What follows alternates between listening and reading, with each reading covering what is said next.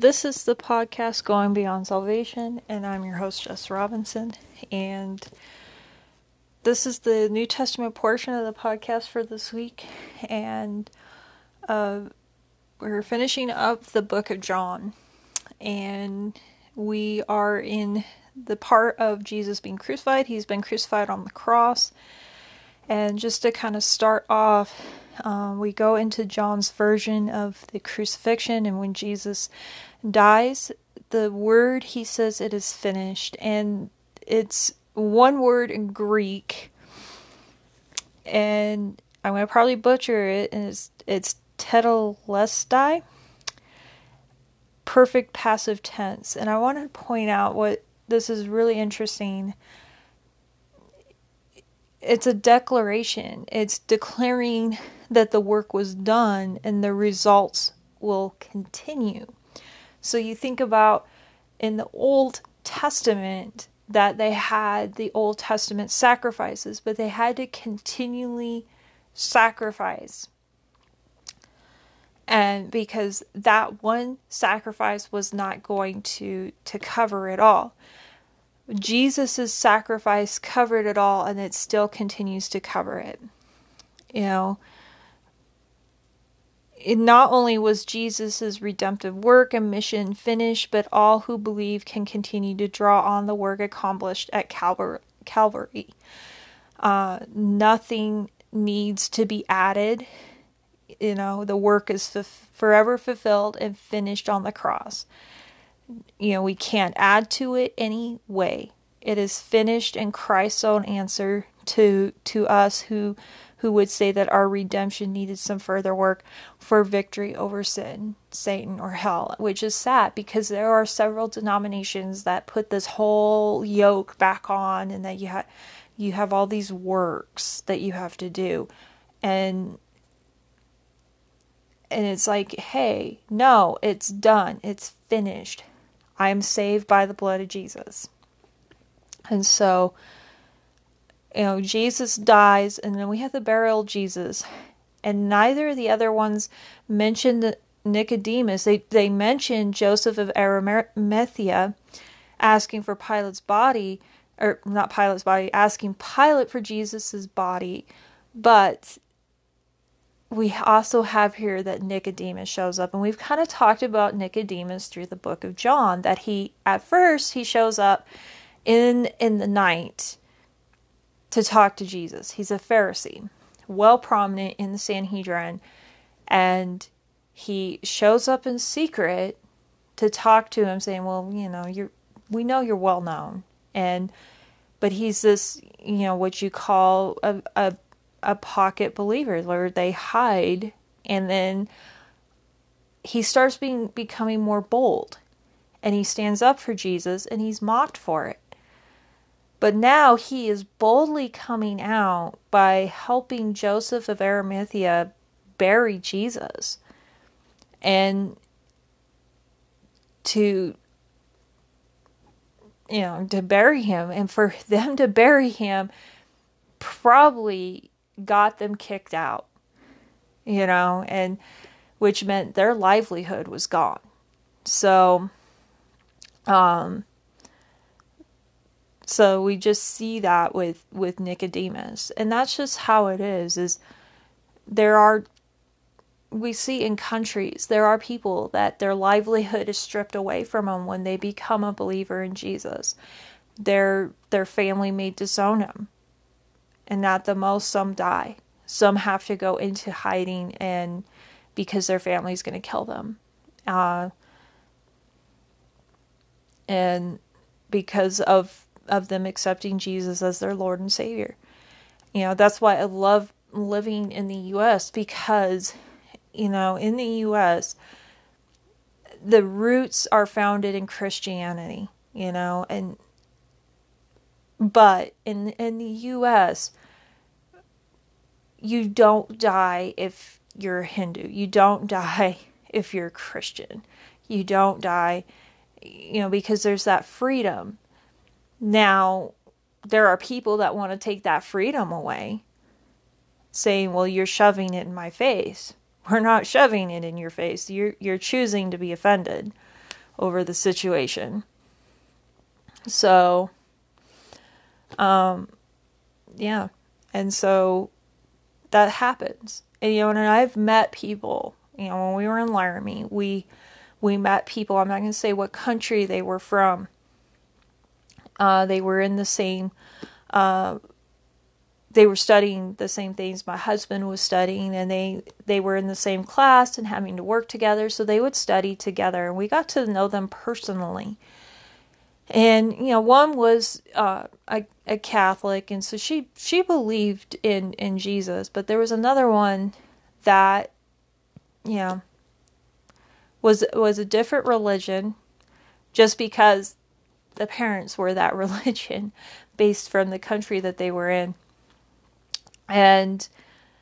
But they saw coming to America as this opportunity because they'd only heard about Christianity through their, this one source, and they felt like it was skewed.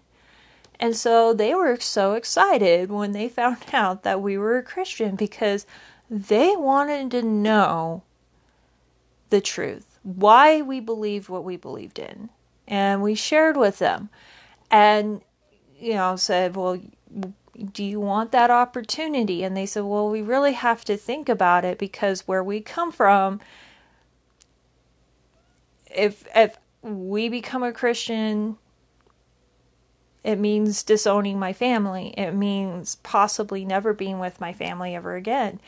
And so we got to know that person. And for that person, they were counting the cost. They were really seriously counting the cost. And they were also counting the cost of actually trying to go for their U.S. citizenship, and staying and getting their U.S. citizenship, because they loved it in the U.S. They loved the freedom that they had, that they didn't have back home.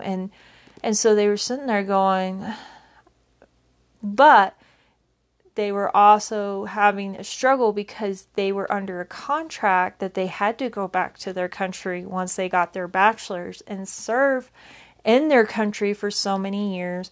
Then they could decide where they could go. And it was hard for them, because like they said, they felt like they were in bondage and in that situation because of this contract. But they were really counting the cost, and I pray for them. They're on my prayer list. And it's like, you know what? We know we planted a seed in them, and God's going to work on that seed, to get it to blossom. And that's just how it is, in a lot of areas. But anyways, they bury Jesus, and then we get to John's version of the resurrection.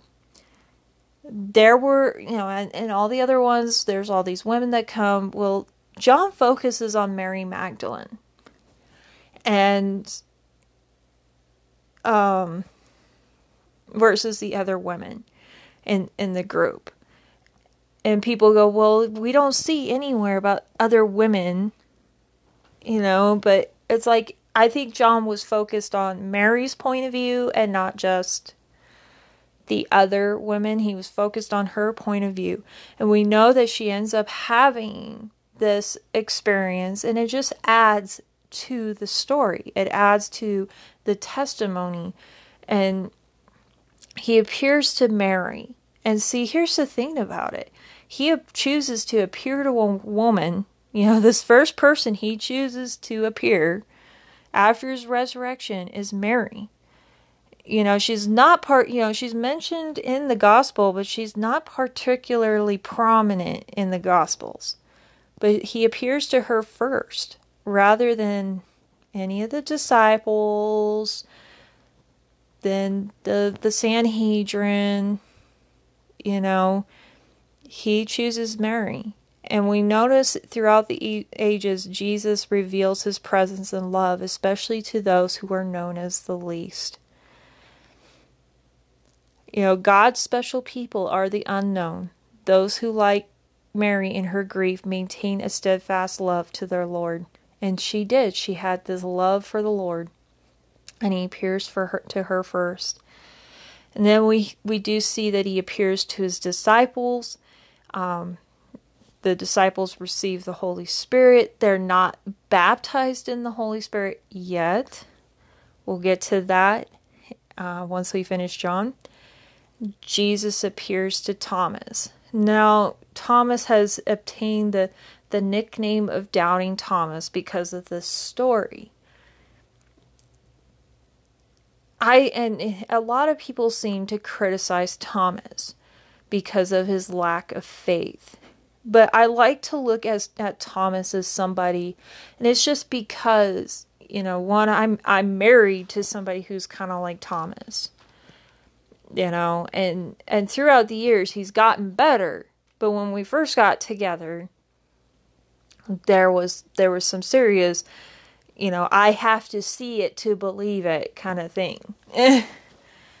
and there's nothing wrong with it. And there's people out there that are like Thomas, where they have to see it to believe it. They have to go, like I like to say, they have to be the ones that have to go search through the scriptures themselves. They can't be just told it. They have to go search it out themselves, read it themselves, research into it themselves to totally believe. And there's nothing wrong with people like that. There's just nothing wrong with that. And we see with Thomas, he's like, you know what? Until I see it, I'm not going to believe it. And then Jesus does appear to him. He could have just said, you know what? You're not believing me. I'm not going to show up. He does show up. And so, like with Thomas, I would just like to say, don't criticize somebody who really wants to search it out themselves. Help them search it out. Give them the resources that give them a Bible. Give them, titles to authors who they themselves were like Thomas and had to see it for themselves. And there's several out there that have written really good books. There's Lee Strobel. He was an atheist, and he went on a journey essentially and he ended up believing.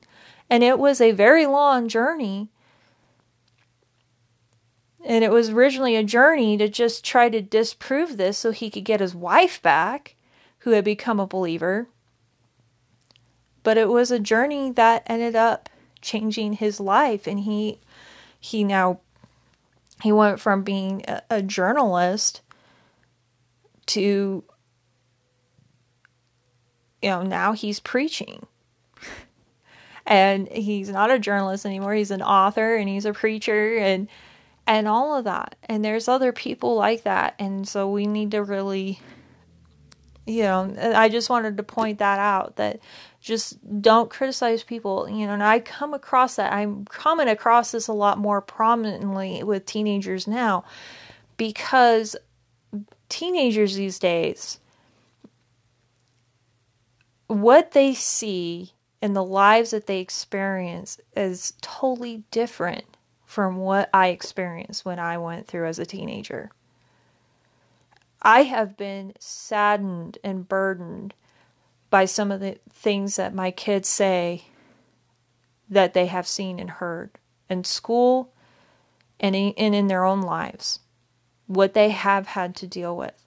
And so for them, they have to see the scriptures, because their thoughts have been skewed, because they say, okay, well, if I've seen this, then God must be this kind of God, and I don't want anything to do with that kind of God. Like I have one, and it's hard. It's really hard, because her first reaction is, why did he, if he knew they were going to do this, why did he do this? And I don't know if she's been exposed to Calvinism or what it was, but we've had to sit there, and she's one, and she's pretty good though, that really she just keeps her questions to after the lesson and asks after the lesson, because she knows that, sometimes it may just take a little while, or we just say, here's this person, and throughout that, she has appreciated that, and she continues to come back, because I think she knows that we're not going to judge her, that, and I just continue to say to her, keep asking questions, and we encourage her and say, you know what, that is a good question. That is, and she's like, really? You're not going to argue with me on it? And it's like, no, that is a good question. And, you really, and like we keep telling her, you think intellectually, and, there's nothing wrong with that. And she goes, okay. Like, I think it's just kind of this whole, the defenses were up and now it's going, huh. So I'm hoping, they'll be back again next year, come back and do that. So, but we get into chapter 21, and there's Jesus and the miraculous catch of fish. You see the disciples, they had left everything behind to be with Jesus. Then he dies, and we see they go back to fishing. Probably because they thought it's all over. Let's go back to our livelihood. But Jesus appears to them. And this is especially for Peter. And as we've talked about in the past with the synoptic gospels, that Peter essentially put a self-curse upon himself, cursed himself when he denied Jesus. And we see with Jesus, this whole thing with Peter, where he says, Simon, son of John, do you truly love me? Where he's asking him 3 times. One, this was to reinstate Peter back into the ministry, essentially. And then I want to just share with you the words for love. There was 2 words for love that are used here. The first is agapeo, or agape, and it's purposeful love, unconditional love. The second was phileo, which it's warm, natural affection of the emotions.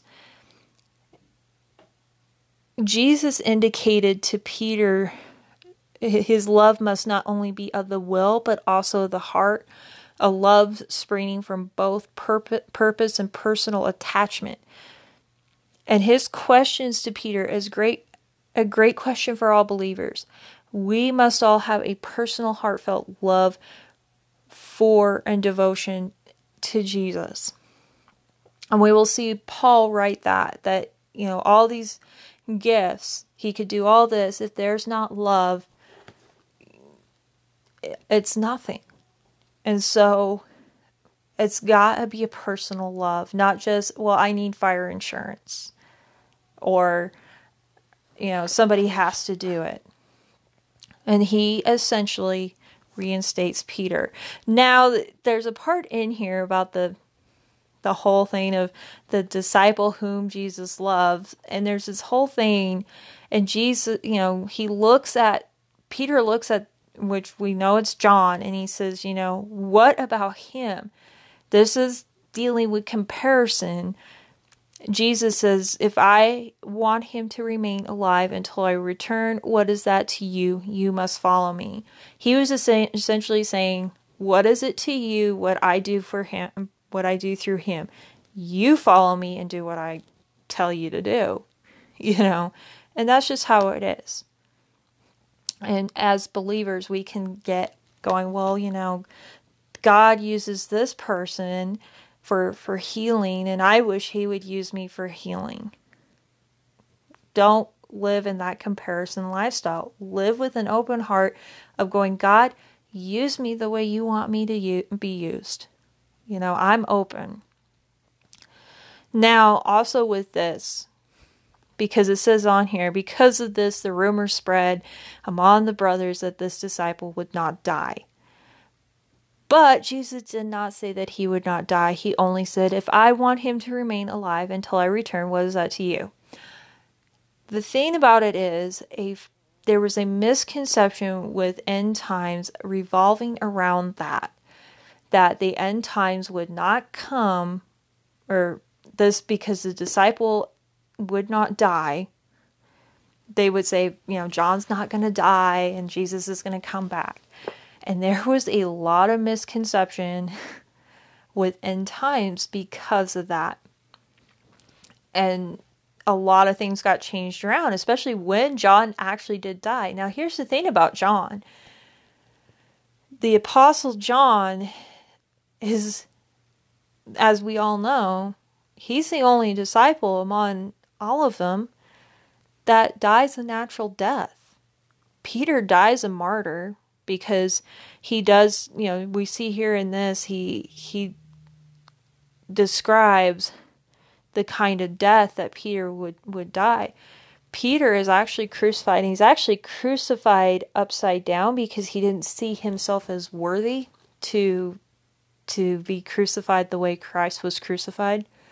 He was a martyr, and we'll talk about it at some point, what happens to each of the disciples, but pretty much the majority. Now, Matthew, there's not very much known what happened to him, but we do know that pretty much based on historical records that have been found, that pretty much all of them died a martyr's death. They were killed for the gospel. John just died a natural death. Doesn't mean he didn't go through some really bad things. He did see Jesus's return. That's where we get the book of Revelation from. And see, he got that revelation from the island of Patmos, which was pretty much a work camp. He was sent there because, one, they tried to kill him with oil, boiling oil, and it didn't kill him. So, it doesn't mean he didn't suffer for the gospel. He did suffer for the gospel, but he did die a natural death. He was sent to the island of Patmos as a work camp, thinking that he would die there. And God gave him that revelation in the book of Revelation that we have today because of that. And that's where he was mentioning, see my return, So that's where it was coming from. And I just love how John ends, that there were so many other things that Christ did that if every one of them were written down, that the whole world would not have room for the books that would have been written. So there was a lot that Jesus did that's not in these books that we have. And somebody did have a vision. There was a believer that had a vision of heaven, and that there was this library, and they went through the library and they were seeing all these things of that Christ had done that wasn't written down. And so we'll see all that Christ did when we get to heaven.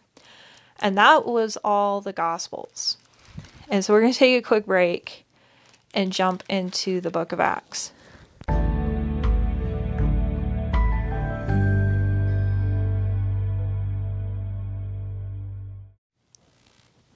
So, we get into the book of Acts, and people go, what is the deal with the book of Acts? The book of Acts is attributed to the apostle, or Luke, who wrote the book of Luke, the Gospel of Luke. And how we know that is because he talks about right there at the beginning, in my former book. So we know that whoever wrote Acts wrote the book of Luke as well. There's several different things, and I'll point out as we go through the book of Acts that it does point to Luke.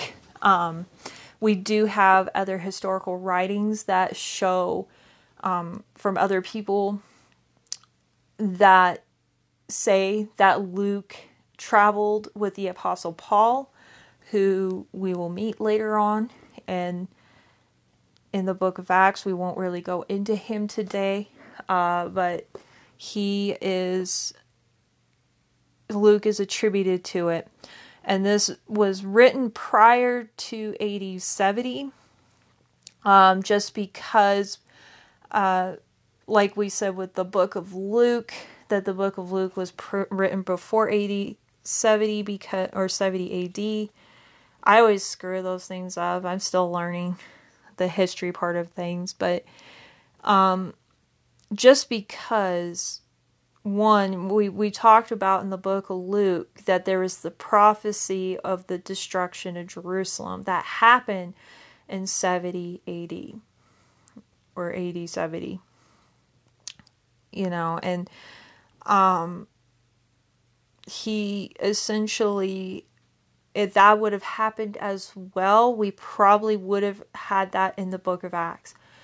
This was probably written in a time, some believe that when Paul was imprisoned and he was in Rome, that this was probably written at this point.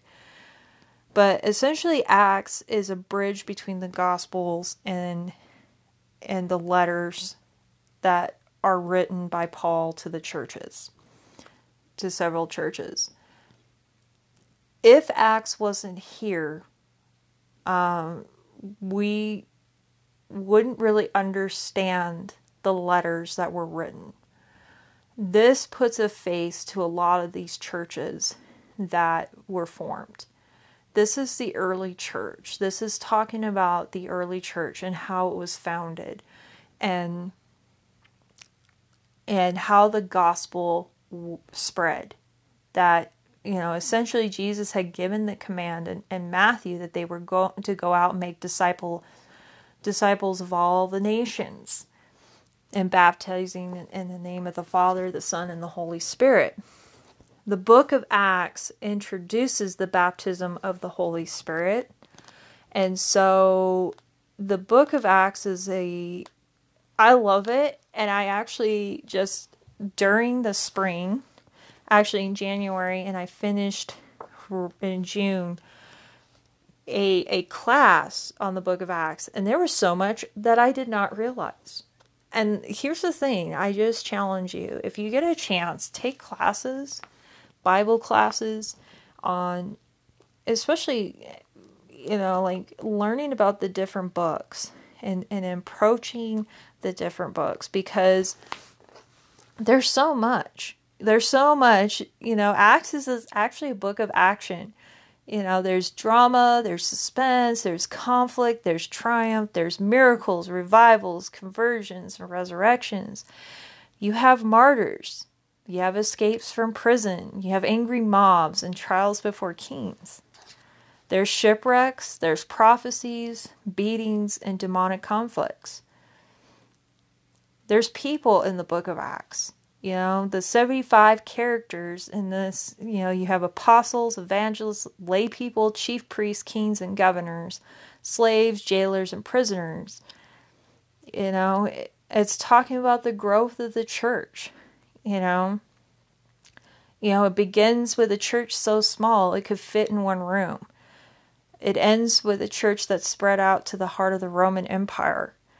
It begins with a local Jewish church of one language and culture, and then it ends with an international church of many tribes, languages, and cultures.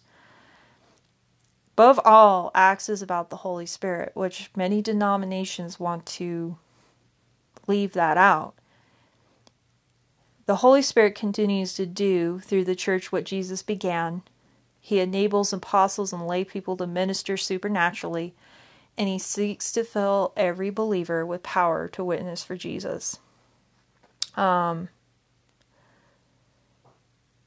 actually, Luke did not call it Acts. It was in AD 150 that believers began to call Luke's book the Acts of the Apostles. Most of Acts tells of the ministries of the apostles Peter and Paul. Not all that, you'll see some of the apostles showing up in the beginning part, but it starts to focus more on Peter in the first half and then Paul in the second half.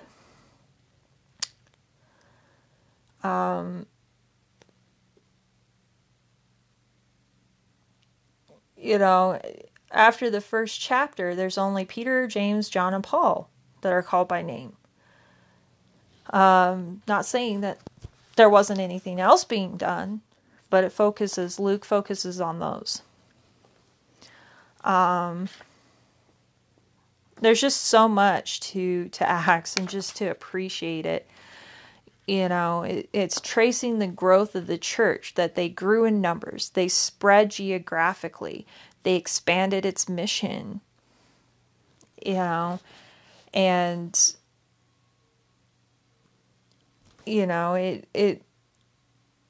it teaches us the scriptures, to believe in the scriptures, prayer, sharing, and fellowship, the work of the Holy Spirit in glorifying Christ, knowing and worshiping God, witnessing signs and wonders, and being filled with the Spirit, speaking in tongues, prophesying, and other spiritual gifts.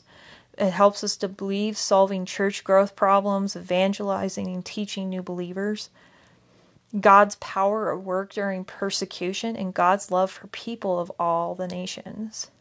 And, it emphasizes the Holy Spirit for witnessing. And look at how many times the Holy Spirit shows up. And when you look at Acts, you can outline it differently. There's outlining geographically based on Acts 1:8, where Jesus tells his followers, "You will be my witnesses in Jerusalem and in all Judea and Samaria and to the ends of the earth." So, Jerusalem was chapters 1 through 7, Judea and Samaria is 8 through 12, and the whole earth is 13 through 28. You can outline it based on Peter and Paul. There's, when you look at the book of Acts, and actually if you look at the book of Acts too, how it looks is kind of similar to the book of Luke. I just challenge you to go look at that. Based on Peter and Paul. Peter, ministry of Peter, for example, he preaches Jesus to the Jews. Paul preaches Jesus to the Gentiles. They both heal a lame man from birth, They deal with a sorcerer in this story. But you can also outline according to messages of Peter, Paul, and even Stephen, who we will talk about next podcast. So kind of just going into Acts, we get into Acts chapter 1, and Jesus was ascending, and they were essentially saying that, going, wow, God, what they were so focused, thinking that he was going to come into power, deal with Rome, and he's like, no, he's going to go to ascend to heaven, and he calls them to be his witnesses. But in order to become his witnesses, he tells them to go and wait until they are baptized in the Holy Spirit. That the promise, and is known as a promise, and actually the Holy Spirit is known as a gift of God. And so he commands them to go get baptized in the Holy Spirit. We are to do the same thing. It's the same thing today. Many people who become believers just want to start out in the gate and be ministers and doing this and doing that. And no, you need to wait until you're baptized in the Holy Spirit, because for one thing, the task is bigger than we are. And we need the Holy Spirit to strengthen us and guide us and give us wisdom. It's too hard to accomplish without the Spirit's power. And the task is not yet finished. So we have to continue. And he is the baptizer. Now, we talk about water baptism with John. It's an outward work for something that's happening inward. The baptism in the Spirit happens inside a believer. And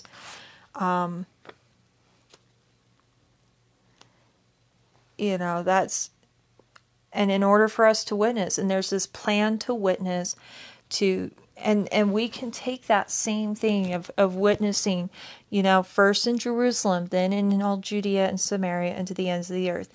Jerusalem being our area, our town, our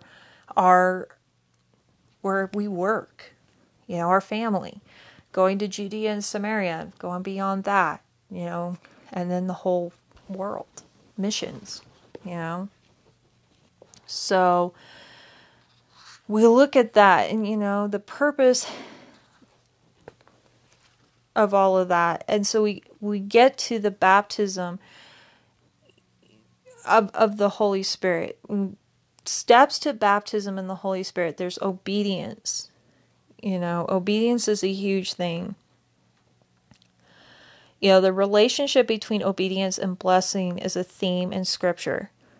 2 widows were blessed by Elijah and Elisha because they obeyed, as we talked about in the last podcast for the Old Testament. The lepers were cleansed because they obeyed Jesus.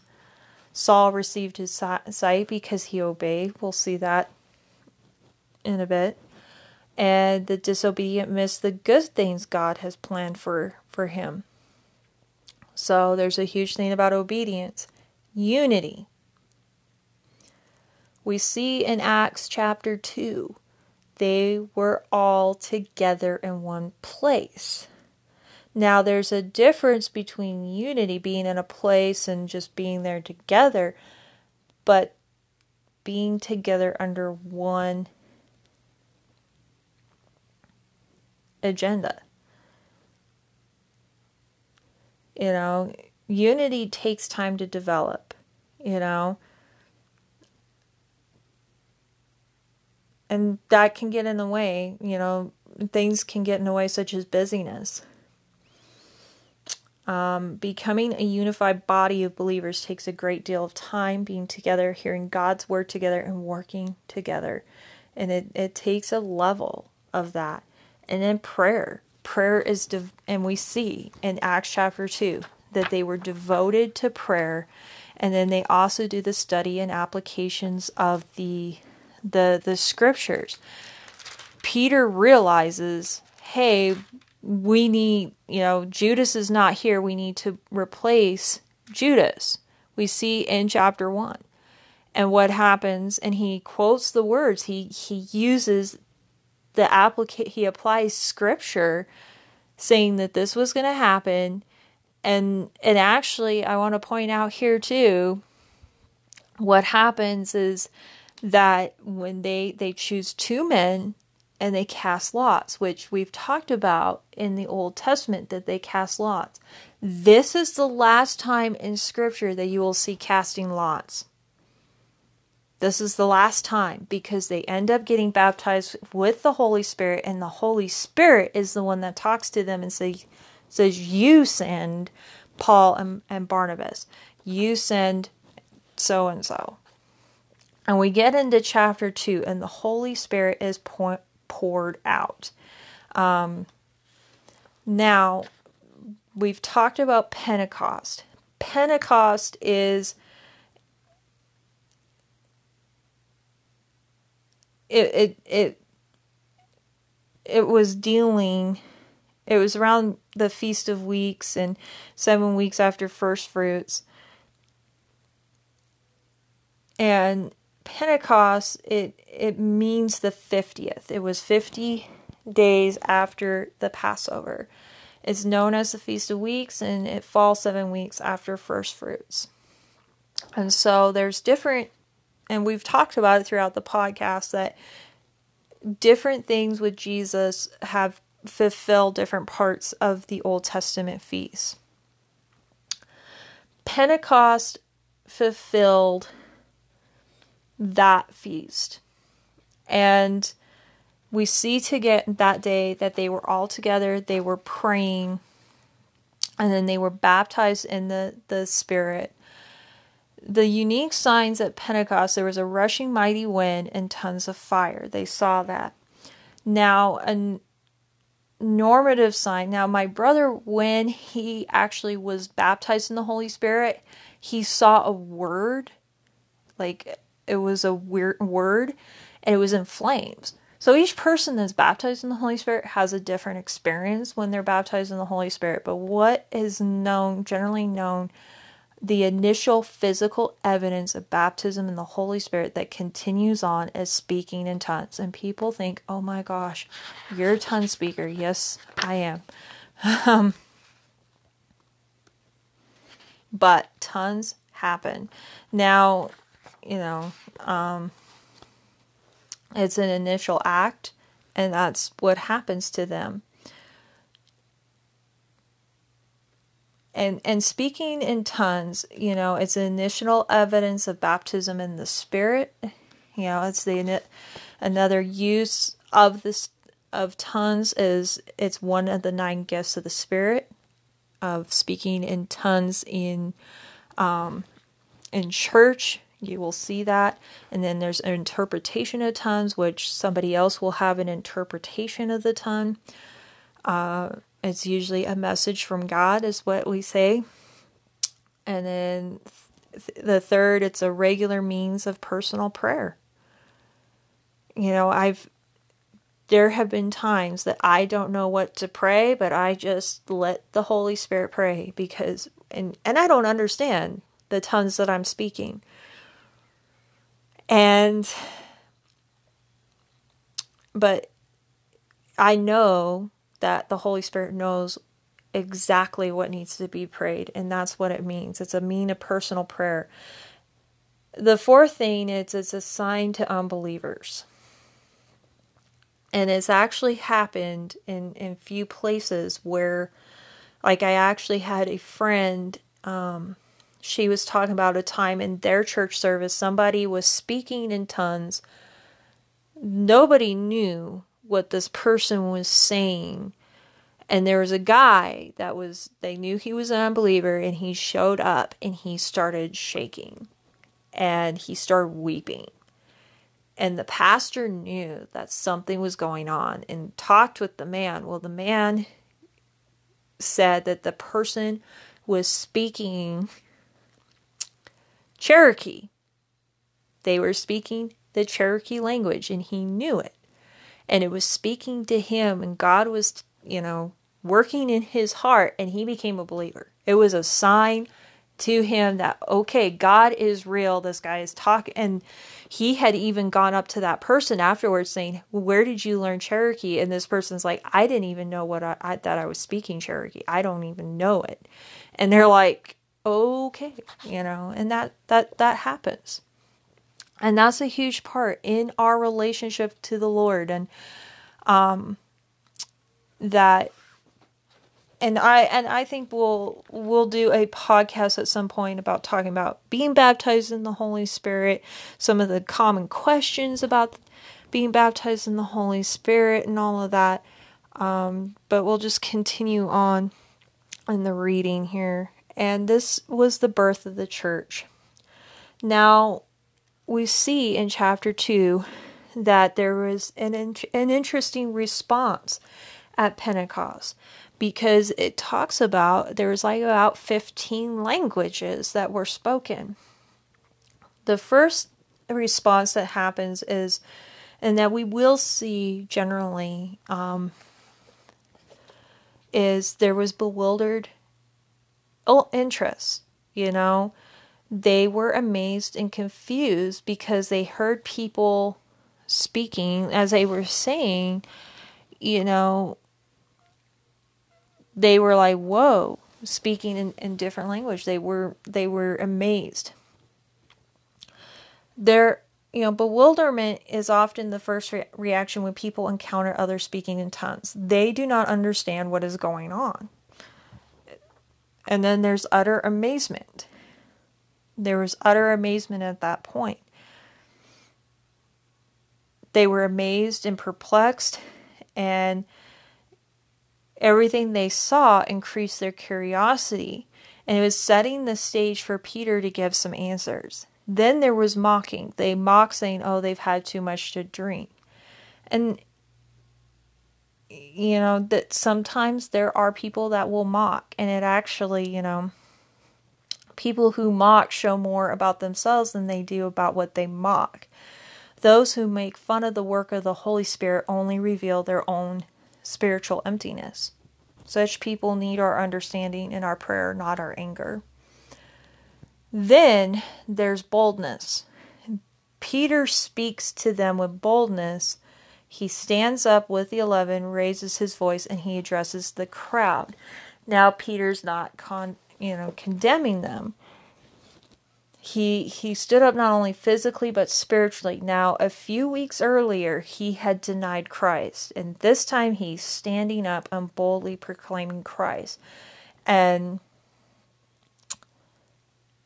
showing that God works and that the Holy Spirit was working in him.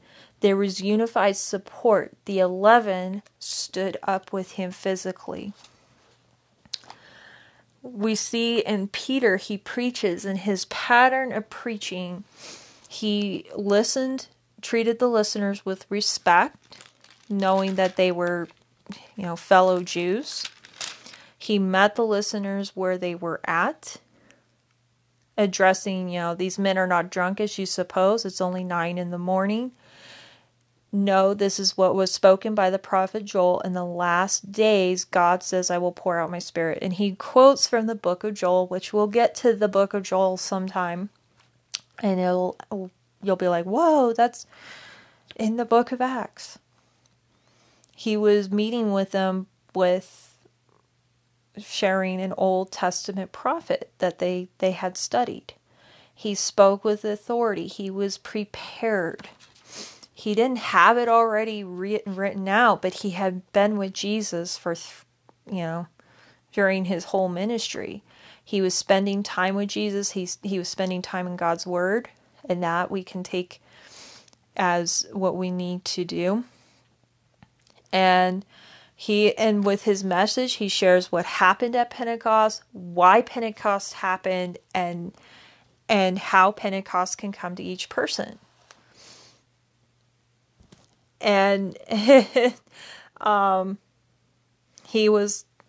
was all these people that repented, and it was like, wow. Now, the biblical pattern, we get in here, what happens is the church grows. This is the beginning of the church, and there's this biblical pattern of a church that we should all follow with the believers. They believed in repentance. Repentance was a huge thing. That's a huge thing in a relationship with the Lord. There was baptism. He tells them to repent and be baptized for the forgiveness of your sins. Receiving the gift of the Holy Spirit. The third is a mark of is something God has to do for us. You will receive the gift of the Holy Spirit. It's a promise. And then we see that this church, as it says, was devoted to doctrine, devoted to fellowship, devoted to breaking bread, what we call communion, and they were devoted to prayer. There was wonders and miraculous signs, generosity, public gathering for worship. They had glad meal times, favor with people, and growth. So we get into that. And then finally in chapter 3, that we start off, or in chapter 3. So this church has started.